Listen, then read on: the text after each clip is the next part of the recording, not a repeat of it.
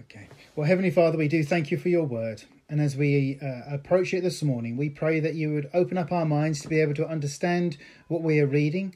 But more than that, Lord, that your Spirit would help it to become applicable to our lives, that there might be a lesson for us all to be able to take away, to help strengthen our faith in you and take us forward in our walk and our relationship one with another, we pray. In Jesus' name, amen. Okay, we're continuing our study in the book of Joshua. We're in Joshua chapter 2 this morning, and we're going to do the whole chapter. What I'll do is I'll read Joshua chapter 2 to you, so we all have it fresh in our minds, and then we'll go into it verse by verse and see what the Lord has to say for us. Joshua chapter 2, verses 1 to 24. Now Joshua, the son of Nun, sent out 2 men from Shittim to spy secretly, saying, "Go view the land, especially Jericho." So they went and came to the house of a prostitute named Rahab and lodged there. And it was told the king of Jericho, saying, "Behold, men have come here tonight from the children of Israel to search out the country." So the king of Jericho sent to Rahab, saying, "Bring out the men who have come to you, who have entered your house, for they have come to search out all the country." Then the women took the 2 men and hid them. And she said, "Yes, the men came to me, but I did not know where they were from.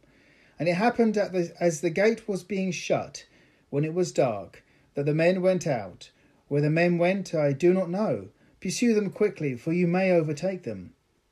But she had brought them up to the roof and hidden them with the stalks of flax, which she had laid in order on the roof. Then the men pursued them by the road to Jordan to the fords. And as soon as those who pursued them had gone out, they shut the gate. So before they lay down, she came up to them on the roof and said to the men, "I know that the Lord has given you the land, that the terror of you has fallen on us, and that all the inhabitants of the land are faint-hearted because of you. For we have heard how the Lord dried up the waters of the Red Sea for you when you came out of Egypt, and what you did to the 2 kings of the Amorites who were on the other side of the Jordan, Sihon and Og, whom you utterly destroyed. And as soon as we heard these things, our hearts melted. Neither did there remain any more courage in anyone because of you. For the Lord your God, he is God in heaven above and on earth beneath. Now therefore I beg you, swear to me by the Lord, since I have shown you kindness, that you also will show kindness to my father's house, and give me a true token. And spare my father, my mother, my brothers and my sisters, and all that they have, and deliver our lives from death." So the men answered her, "Our lives for your lives, if none of you tell this business of ours. And it shall be, when the Lord has given us the land, that we will deal kindly and truly with you." Then she let them down by a rope through the window, for her house was on the city wall. She dwelt on the wall. And she said to them, "Get to the mountain, lest the pursuers meet you. Hide there 3 days until the pursuers have returned. Afterwards you may go your way."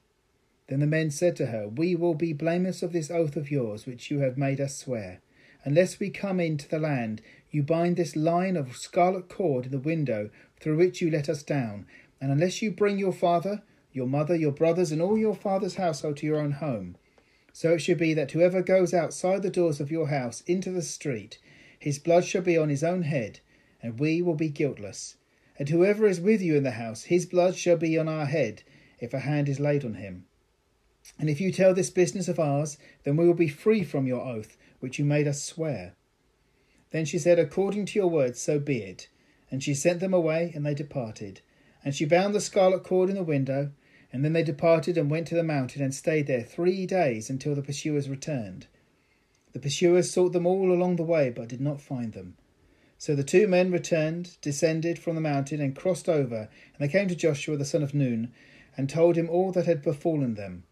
And they said to Joshua, "Truly the Lord has delivered all the land into our hands, for indeed all the inhabitants of the country are faint-hearted because of us."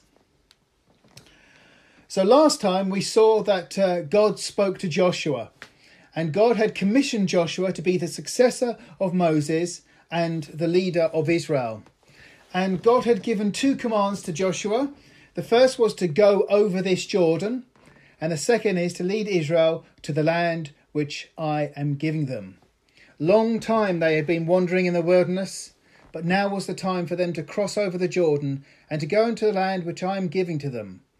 This is exactly the same words that God had spoken to Moses, that, I'm going to the land to which I'm giving them. But they hadn't come into the fullness of the promise because of their lack of faith. But here we see a whole new generation ready to come into the fullness of God's promise, to come into the land that God was giving them. And God had promised Joshua two things. The first was, no man shall be able to stand before you. And the second is, you shall divide as an inheritance the land.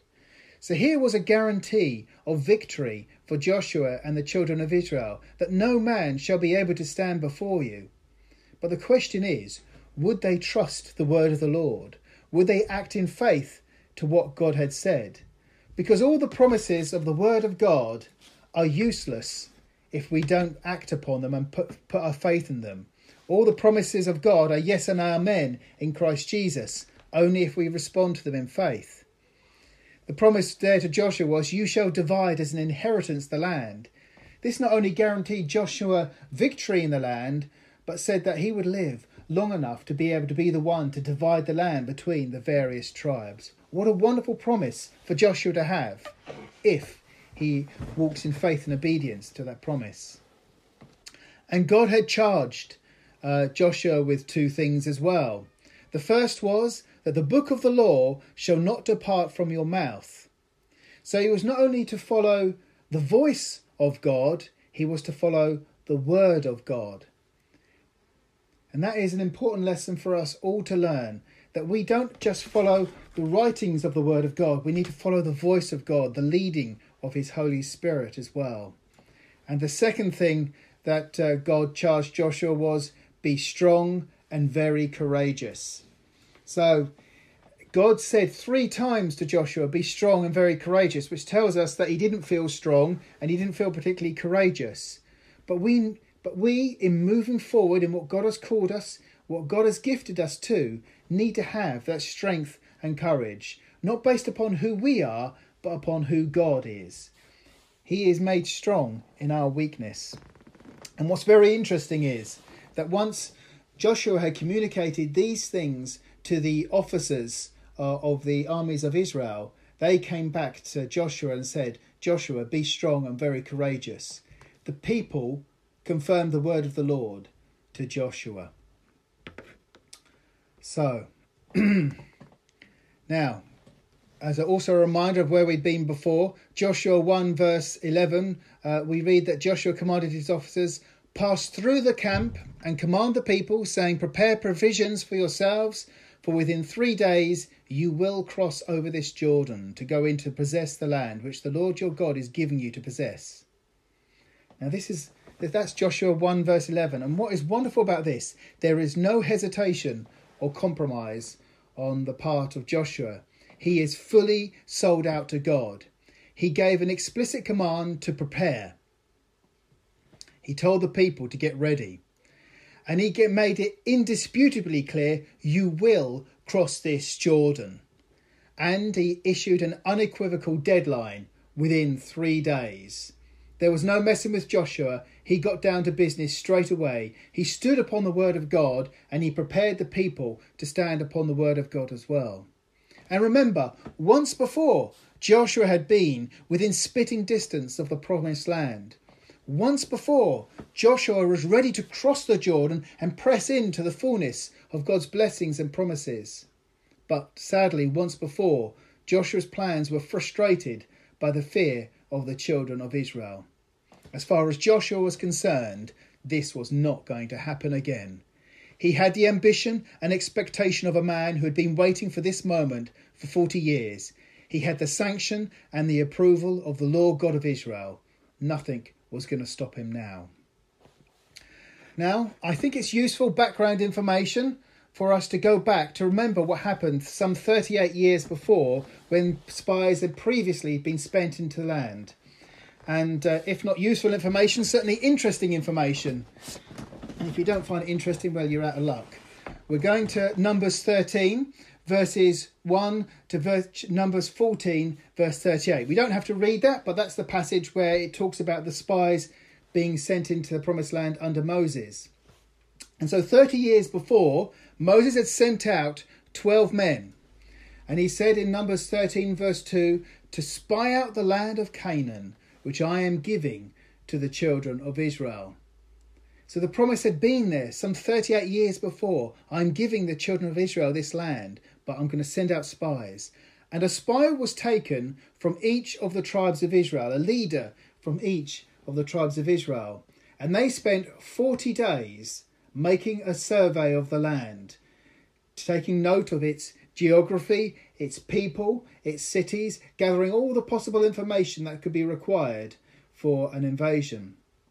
And upon returning, they presented their findings to Moses and Aaron and all the congregation of the children of Israel. Now, they did bring back a good report of the land. They said it truly flows with milk and honey. That's Numbers 13, verse 27. But they also brought back a bad report with them as well about their prospects concerning the enemy. They said in Numbers 13, verse 28, the people who dwell in the land are strong. The cities are fortified and very large.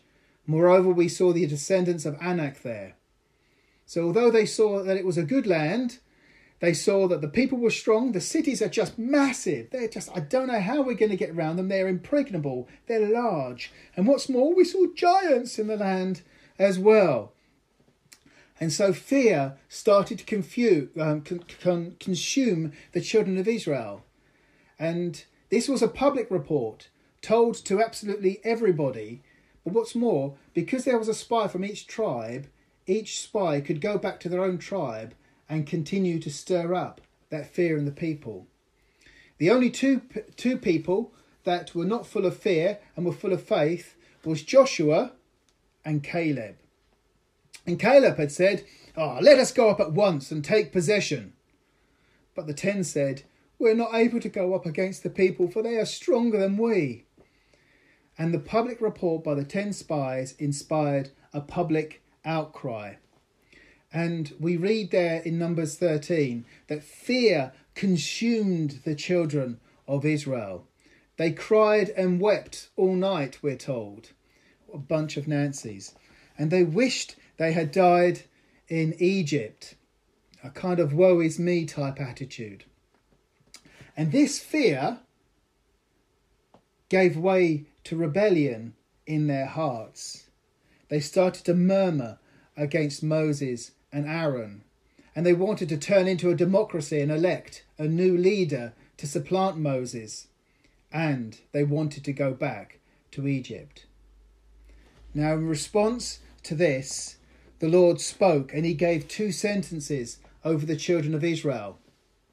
The first sentence was, Israel would not enter the promised land at this time, but Israel would be sentenced to walk the wilderness for 40 years. If you remember, the spies had spied out the land for 40 days, and for each day that the spies had been in the land, there would be a corresponding year that they would wander around the wilderness. They'd already spent 2 years in the wilderness. To fulfill that 40 years, there was 38 more years ahead of them. And the second sentence that God proclaimed against Israel because of their fear and their rebellion was that all the rebellious voices above the age of 20 would perish in the wilderness. And it would take 38 years for the unbelieving generation to die. 38 years of funerals every day as this unbelieving generation perished. But for the 10 unfaithful spies who had spoken fear into the hearts of the people, they would perish immediately. And a plague fell upon those 10 spies, and they died almost immediately as a result of their lack of faith.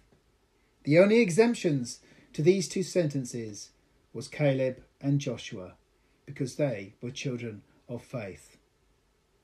There is only one prescription for the old, unbelieving, rebellious man. It cannot be reformed. It cannot turn over a new life. It must die. And all the old, unbelieving, rebellious people died in the wilderness.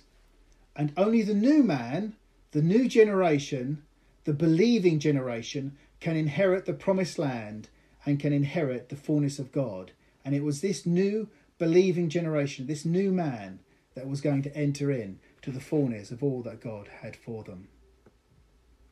So, with a few days ahead before crossing the Jordan, we see that Joshua dispatches spies. In verse 1, now Joshua the son of Nun sent out 2 men from Shittim to spy secretly, saying, go view the land, especially Jericho.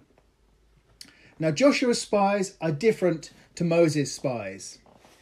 Moses' 12 spies had one from each tribe, which will gather intelligence. But, of course, there being 12 people, there's a much greater chance for gossip as well. With 2 spies, it would be much easier to control the intelligence. Much easier to keep tabs upon things so it doesn't spread like wildfire, the report that they get back.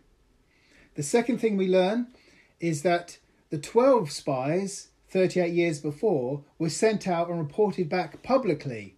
And because it was a public report and because they were sent out publicly, Moses was not in control of the intelligence.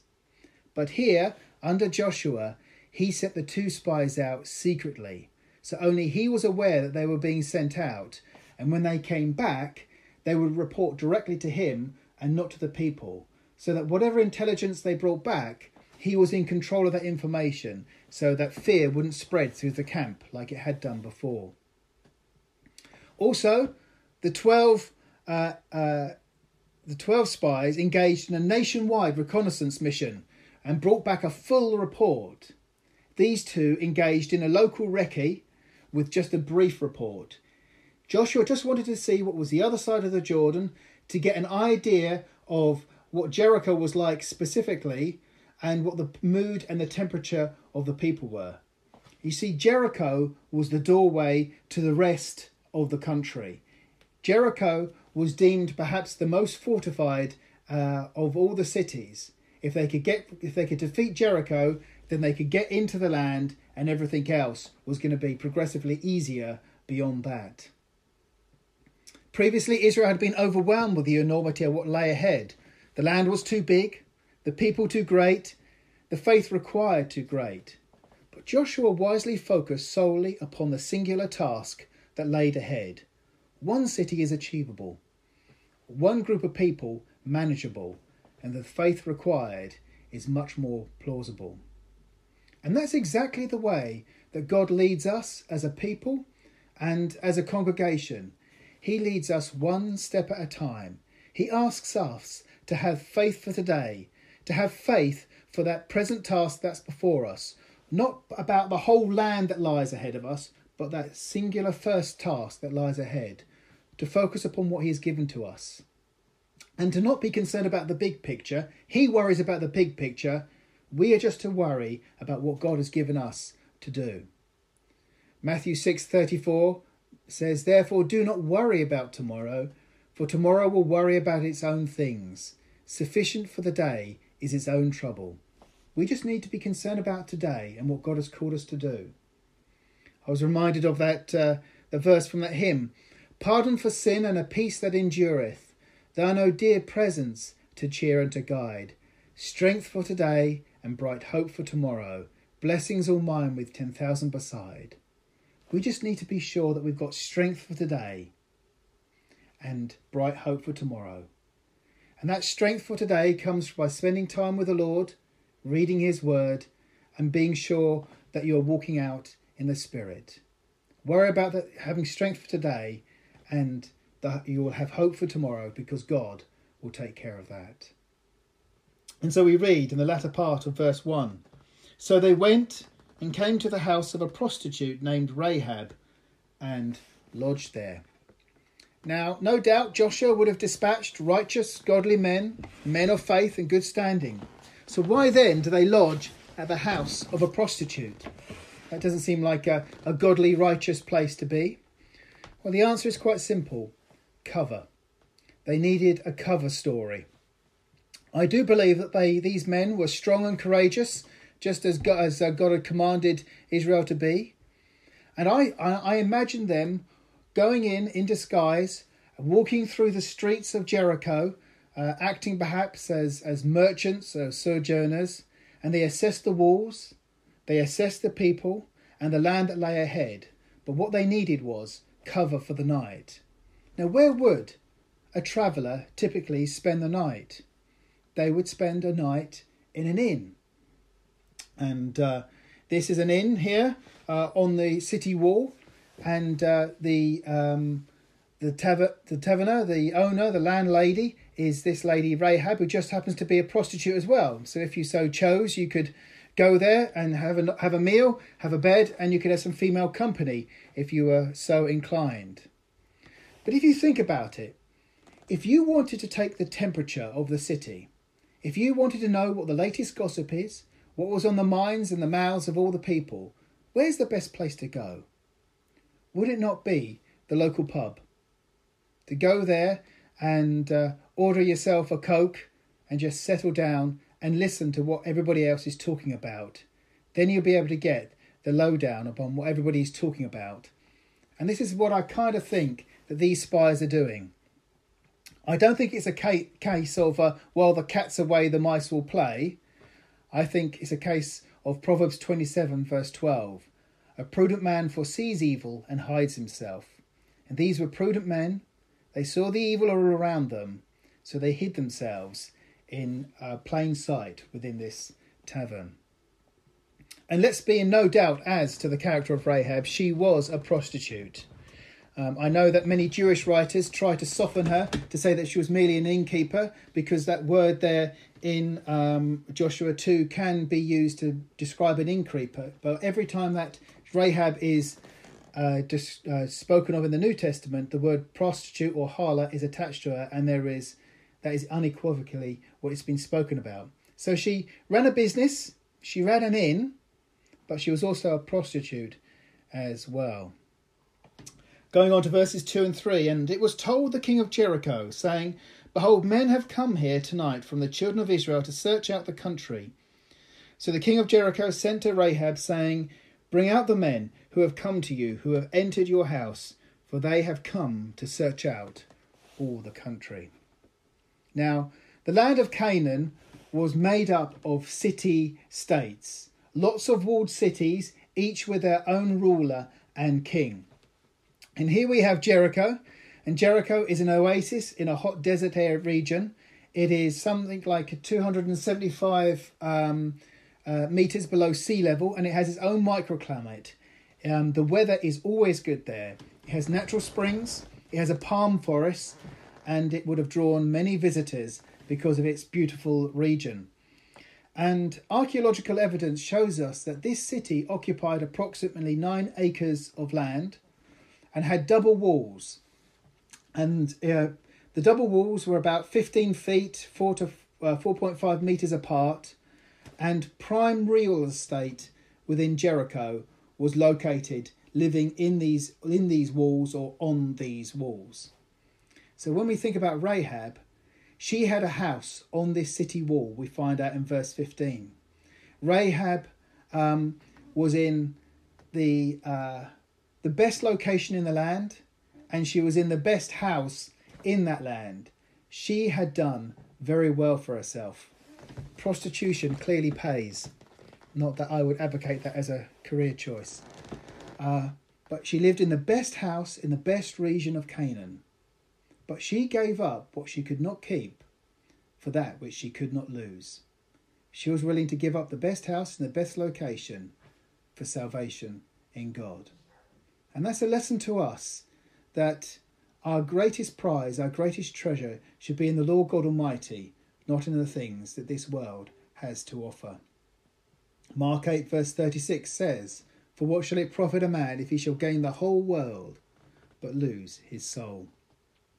So the king of Jericho was well aware of Israel encamped on the other side, on the east side of the Jordan, and the city would have been on high alert because of this. And a report gets back to the king, Behold, men have come here tonight from the children of Israel to search out the country. Now, whether the spies were spotted by the watchman, or a 2-man canoe was found by the west side of the Jordan River, or whether it was just fellow frequenters of Rahab's inn had spotted the strangers and reported back to the king, we're not sure. What we do know is the king issues an arrest order via some men to Rahab. And the word from the king is emphatic. Bring out the men. But the word is also explanatory, for they have come to search out all the country. And the fact that the word is explanatory suggests that the king wanted to inform Rahab. He assumed that Rahab was ignorant of her part in having these people within her inn. And it also suggests that Rahab was maybe a trusted member of the community. Anyway, she, being a trusted member of the community, she would not knowingly hide criminals. And once they had become known to her, she would do the right thing, surely. She would surely do the right thing by the king of Jericho. Well, let's read verses 4 and 5. Then the woman took the 2 men and hid them. And she said, yes, the men came to me, but I did not know where they were from. And it happened as the gate was being shut, when it was dark, that the men went out. Where the men went, I do not know. Pursue them quickly, for you may overtake them. Rahab does not do the right thing by way of the king of Jericho. She hides the 2 men on the roof, and she lies to the men at the door. But in so doing, Rahab took her life in her hands. To knowingly conceal the spies would be treason, and no doubt a crime worthy of capital punishment. Rahab does do the right thing, however, by way of the King of Kings. She demonstrates faith in the God of the spies, and she demonstrates faith in the mission of the spies. And here we see the beginning of the saving faith of Rahab. Now, there's a question here. If there was something of a saving faith inside of Rahab, how then can we explain her bold-faced lying? Notice she says, yes, the men came to me, but I did not know where they were from. Lie. And it happened as the gate was being shut when it was dark that the men went out. Lie. And pursue them quickly, for you may overtake them. Lie. She was just lying through her teeth. Now this is a question with perhaps not so much of a clearer answer as I would like. Some say she was a pagan in a pagan world, so we shouldn't blame her for doing as a pagan does. She had not yet been exposed to the law of God, and she wasn't as yet fully incorporated in the people of Israel. So maybe that explains why she lied. Some say she was a new believer, and so we need to go easy on her. But I've got to say, I do find myself, if I'm completely honest, asking, what would I do in that scenario? And I was thinking about those situations when, if you were living in occupied Europe during the Second World War, and you were hiding Jews in your house, and the Germans came knocking, would you give them up, or would you lie to them and say, no, there's no Jews here? I've got to be honest, I would lie my face off to protect the lives of those Jews. And so I find a sympathy there with Rahab. But while this might be an ethical question without a clear answer, and I'll be interested to hear what people have to say afterwards, God, in nowhere in this passage does God approve of Rahab's lies. What God does approve of is Rahab's faith. And we should never use this passage as a justification for lying. And of course we could go down a rabbit's warren of thought on the matter of how we should act, but it would lead us nowhere. The passage should not be used as an excuse or defence for lying. The scripture is very clear. Exodus 20:16, you shall not bear false witness against your neighbour. But moving on, verses 6 and 7. But she had brought them up to the roof and hidden them with the stalks of flax, which she had laid in order on the roof. Then the men pursued them by the road to the Jordan, to the fords, and as soon as those who pursued them had gone out, they shut the gate. So the spies were hidden on the roof among the stalks of flax. Rahab could not be sure if her testimony to the men at the door would be enough, so she made preparation should the house be searched. As it turned out, that was not necessary. Now, why was there stalks of flax upon the roof? Well, flax is used to make linen, and flax is also used in the dyeing trade as well. And there's a number of commentators here that suggest that Rahab, as well as being an innkeeper and a prostitute, was involved in making linen and dyeing linen as well, which makes her quite the entrepreneur. So she had a little cottage industry running from the top of her house as well. And that would make sense, having a house on the city wall, because all the merchants and traders would go to and fro past her house. They would go into the inn for some food and lodging, and there she'd engaged in some trade with these merchants with her linen and her dyes. What this shows is this is a woman with a strong work ethic, an independent-minded woman. And later on in history, we're going to find that she gives birth to a son called Boaz. And she parks this strong work ethic onto her son, because we know that Boaz was a hard-working, industrious and godly man too. But the men who had questioned Rahab on behalf of the king now leave the city, pursue the spies in the direction Rahab had indicated, and the city gates are locked shut behind them. The city is in lockdown for the night, and I suppose also in lockdown to guard against potential infiltration from the Israelites. Reading on from verse 8. So before they lay down, she came up to them on the roof and said to the men, I know that the Lord has given you the land, that the terror of you has fallen on us, and that all the inhabitants of the land are faint-hearted because of you. For we have heard how the Lord dried up the water of the Red Sea for you when you came out of Egypt, and what you did to the 2 kings of the Amorites who were on the other side of the Jordan, Sihon and Og, whom you utterly destroyed. And as soon as we heard these things, our hearts melted, and neither did there remain any more courage in anyone because of you. For the Lord your God, he is God in heaven above and on earth beneath. Now with the coast clear and the king's men gone, Rahab ventures to the roof to speak to the 2 Israelites. And the testimony that she gives is a grade A piece of prime intelligence for these spies. But it's also a testimony which is a grade A statement of faith.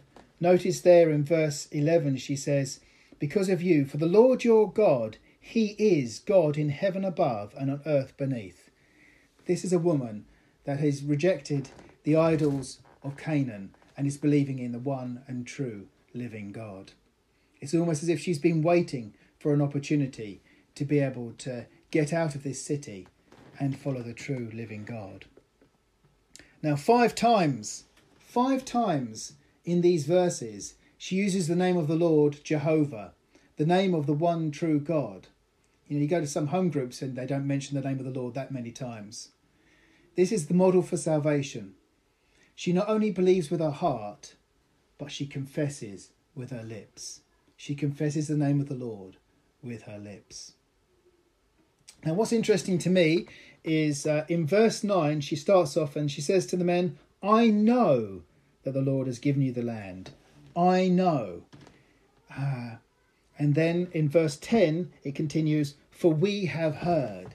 We have heard. So she starts with I know. And faith starts with hearing. That statement I know is a statement of absolute faith. And faith starts with hearing. So we have heard. She starts by hearing the report. Then after hearing, faith is birthed with believing. And after believing, faith is confirmed by confessing. And we see that confession with our lips. Faith is then validated by acting. And we've seen her acting by hiding these spies. And then faith is completed by knowing. And we see that there's a deep knowing within inside Rahab. There's been a deep work already performed in her life. Too many Christians speak with a language of vague uncertainty. They say, well, I feel God is leading me here, or I think maybe God is saying this, or I feel this is the way we should go. But look at the faith of Rahab here. She says, I know. We should be Christians getting to that place of absolute certainty where we're saying, I know God has said, I know God is leading, I know. That place of fully matured faith. So she says, I know that the Lord has given you the land. How does she know this? Where has she heard this bit of information? It's amazing what God can reveal to somebody with a heart of faith. I believe that God revealed to her that the land has been given to the children of Israel.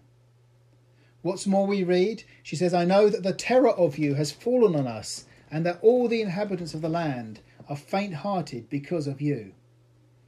No doubt Jericho have heard and can see the vast number of Israelites on the bank of the Jordan. And let's be clear, there's somewhere between 2 to 3 million Jews on the other side of the Jordan. Jericho can see that they are outnumbered. So that fear is natural. But for the entire land to be gripped with fear, that has got to be supernatural. For the entire land to be filled with fear, that is a supernatural act of God. 38 years previous, it was the 10 spies and the children of Israel who had terror fall on them.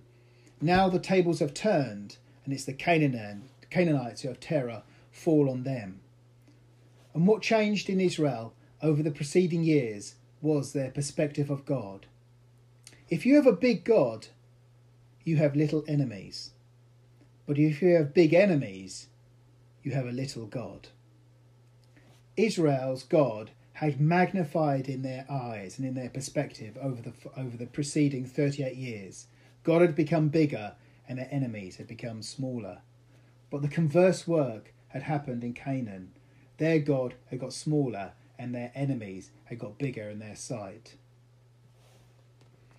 This fear that we see within the people of Canaan had been prophetically spoken of by Moses in the Song of Moses in Exodus chapter 15.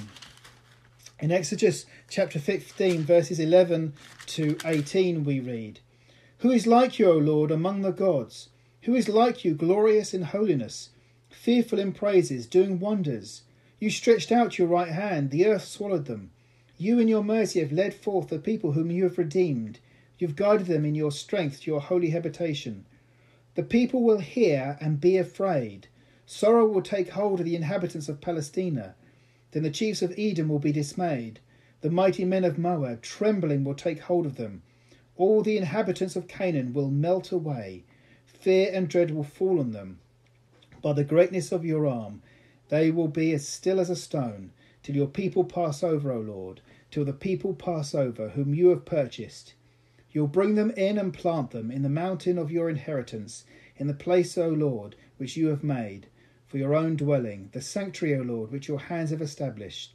The Lord shall reign for ever and ever. So Moses had prophetically foreseen this fear to fall upon them. Now, when looking at Rahab's faith in contrast to Canaan's fear, all these hinge upon the same two facts. One fact is in the distant past, and one fact is in the recent past. The fact, or the root of this faith and fear in the distant past was God's deliverance of Israel from Egypt and their crossing of the Red Sea, which is spoken of in these verses. And the fact in the recent past was the defeat of Sihon, king of Heshbon, and Og, king of Bashan. Moses had offered terms of peace to Sihon, king of Heshbon, but he had retaliated by manoeuvring his army against Israel. Likewise, Og had met Israel with his army. Israel had utterly defeated both kings of the Amorites and killed all their people, appropriated their property, and the land that they once occupied was now in the possession of the tribes of Reuben, Gad, and Manasseh. This recent battle campaign and victory served to instill fear in the hearts of the Canaanites, but it served to put faith in the heart of Rahab. Jericho slowly became less of a home to her and more of a prison, a place that she was looking to escape, and Israel was the key to that. That fear was generated also by the crossing of the Red Sea some 40 years ago. And this tells us that in the same time that God was building up the faith of Israel over those 40 years during the wilderness, God was building up the fear in the Canaanites. For 40 years they'd been thinking about this God who had brought Israel across the Red Sea, and it caused fear to grow and grow and grow. Now Rahab had not witnessed the crossing of the Red Sea, but she believed. Many Israelites had experienced the crossing of the Red Sea, but were unbelieving. And it reminds me of what we see in 2 Corinthians 5:7. We walk by faith and not by sight. Isn't it incredible that Rahab had not witnessed the crossing of the Red Sea, but she still believed, and it stirred up faith within her.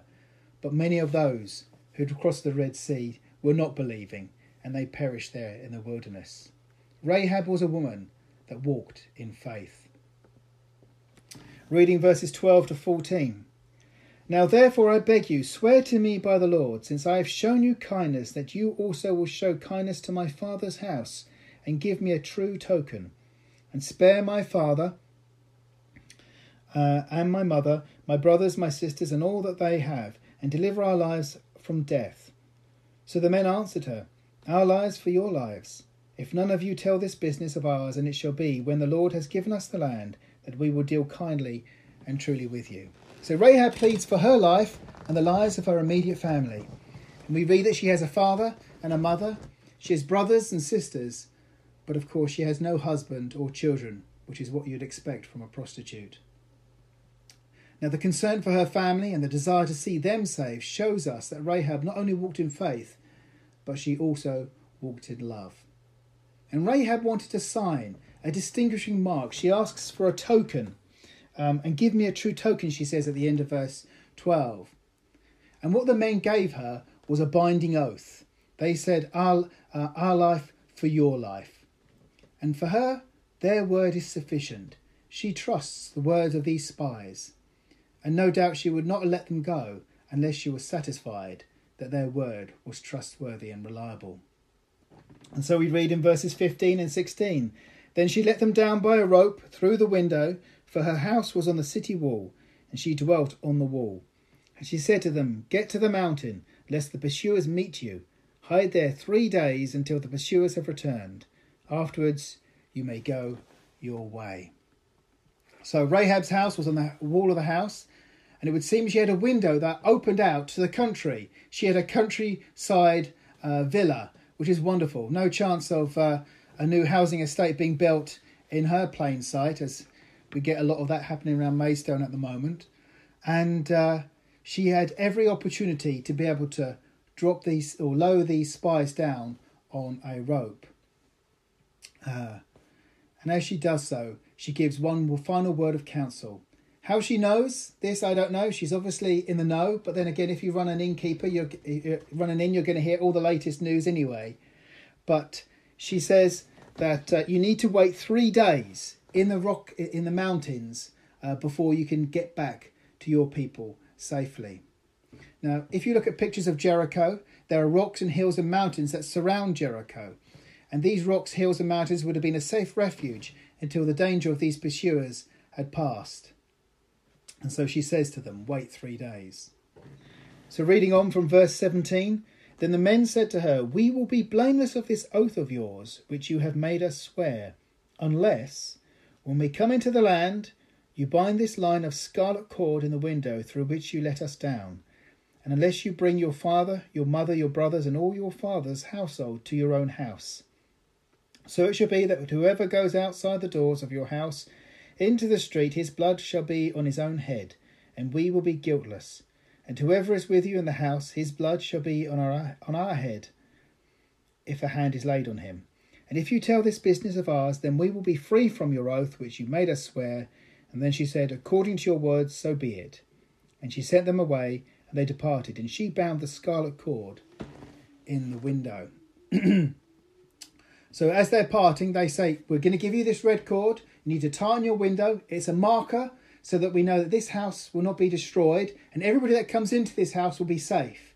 If they come out of this safe, then their blood's not on our hand. And so, so she gets this bit of marker and she puts it on the window. Everyone within the house will be saved. Everybody outside of the house will be lost. The scarlet cord is the marker for salvation. Now, for somebody who deals in flax and dyed material, a scarlet cord is a rather incongruous item to see hanging from the window, but that which is incidental to some. That which is incidental to some is essential to others. Many would care less about this scarlet cord, but for Rahab it was a matter of life or death. No wonder she ties it to the window without delay. And isn't it interesting? Many in the world will look upon our faith as incidental, but for us it is essential. It is the foundation of who we are. Many would care less for our faith, but for us is a matter of life and death. And why the spies had a length of scarlet cord with them, I don't know. But we do know that the scarlet cord is mentioned elsewhere in Scripture, specifically in Leviticus and Numbers. In Leviticus 14 verse 4, the scarlet was used in the cleansing of a leper. And of course Rahab would have been like a leper to the Israelites, but the scarlet cord indicated that she was cleansed. In Leviticus 14 verse 51, scarlet was used in the cleansing of a leprous house, and Rahab's house would have been seen like a leprous house to the Israelites, but the scarlet cord on the window would indicate that this was considered a cleansed and pure house. Of course, I think that the greatest miracle in the fall of Jericho, which we'll see in a few chapters' time, is not that the walls fell down, but that Rahab's house stayed up. I think that's quite wonderful. And then in Numbers 19 verse 6, we read about how scarlet was used in the burning of a red heifer to create the waters of purification. Ordinarily, Rahab would be considered an unclean due to her nationality and her occupation. But Rahab would be deemed purified to the Israelites because of this red cord.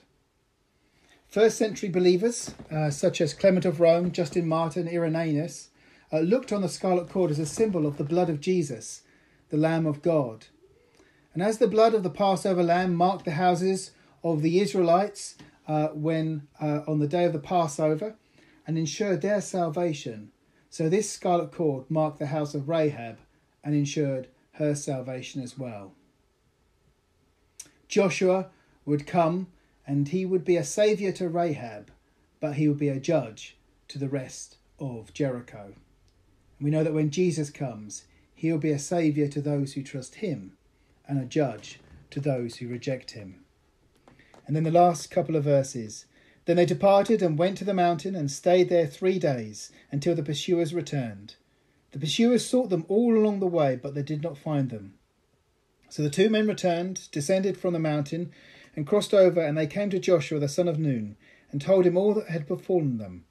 And they said to Joshua, Truly the Lord has delivered all the land into our hands, for indeed all the inhabitants of the country are faint-hearted because of us. So the spies put their lives into the hands of Rahab, both in the security of her house and in the security of her advice, and she has proved faithful and true. After 3 days they've returned safely to the camp of Israel, and they present their report privately to Joshua, who was probably, I imagine Joshua like a World War I general poring over a map of the Promised Land, considering what lies ahead. And this reconnaissance report ultimately proved useless because the Lord would deliver a military strategy counterintuitive to the mind of the natural man and would bring a decisive victory. But the additional report about the state of mind of the population was immeasurably important with regards to morale. The faith of the spies and the whole nation would be boosted by the news that the whole land of Canaan were faint-hearted and fearful of the children of Israel and the God of the children of Israel. And that faith would prove essential as they prepared to cross the Jordan. When Joshua sent the 2 spies, God had 2 great purposes. The first was to boost the faith of Israel, and the second was to honour the faith of Rahab. It was not by chance that these spies called upon and stayed at Rahab's inn. This was the providence of God, the hand of God guiding them. And if you want the Lord to be mobilised in your direction, to intercede in your life, to move toward him in faith. Faith is what prompted God to send those spies into the land and cause them to stay at Rahab's house, the faith of Rahab. God sent 2 men across a desert, over a raging river, into enemy territory, to the house of the most unlikely person in the face of incredible danger, to bring one woman and her family to salvation. And it was Rahab's faith that caused God to act in such a way. Do you know someone who seems impossible to reach for salvation? they seem beyond the reach of the hand of God like Rahab, then remember Rahab and that it was faith that brought salvation. Move towards God in faith and prayer. Pray for that individual. Faith can turn around events like you can't believe. Isaiah 59 verse 1 says, "Behold, the Lord's hand is not shortened, that it cannot save, nor his ear, that it cannot hear." Faith is what moves the hand of God. Now, Rahab's mentioned a couple of times in the New Testament, so quickly wrapping up here. There is a hall of fame in Hebrews chapter 11, and there are only 2 women named in this hall of fame. The first is Sarah, and the second is Rahab. Sarah was a godly woman, founder of the Hebrew race, and God used her dedicated body to bring Isaac into the world. Rahab, on the other hand, was an ungodly Gentile woman. She worshipped pagan gods, and she sold her body for money. From a human viewpoint, they shared nothing in common. But from a divine viewpoint, they shared the most important thing in life: faith towards the true and living God. Faith is what united these 2 women. And here Rahab is heralded as an example of faith in the Hall of Fame of Hebrews 11. James declares in James 2 verse 17, "Thus also faith by itself, if it does not have works, is dead." And he uses 2 people to illustrate this principle. The first is Abraham, the great archetype of faith in Scripture. And the second person he uses is Rahab, who demonstrated faith towards God by receiving the spies and protecting them. You know, Scripture associates Rahab with the Messiah also in Matthew 1 verse 5. In the genealogy that leads to the birth of Messiah, we see that Rahab was the mother of Boaz, and she was the great-great-grandmother of King David. And of course, she is the great ancestor of Jesus Christ. Great faith can bring you right in to the family of Messiah. And it is our faith that brings us into the family of Messiah. So Rahab went from a lady of the night to a lady of the light. She went from a house of shame to the hall of fame, all due to her faith. And our faith in Jesus Christ will elevate our lives also, all the way to the throne room of God. Amen. Heavenly Father, we thank you for that which we have read this morning. And we pray, Lord, that the example of Rahab's faith would stay with us and resonate with us, that we would move towards you with faith. That, Lord, we would know that it is not through excessive service and trying to give continuous sacrifices, but it's through believing that we're able to draw close to you and bear fruit for you. Amen.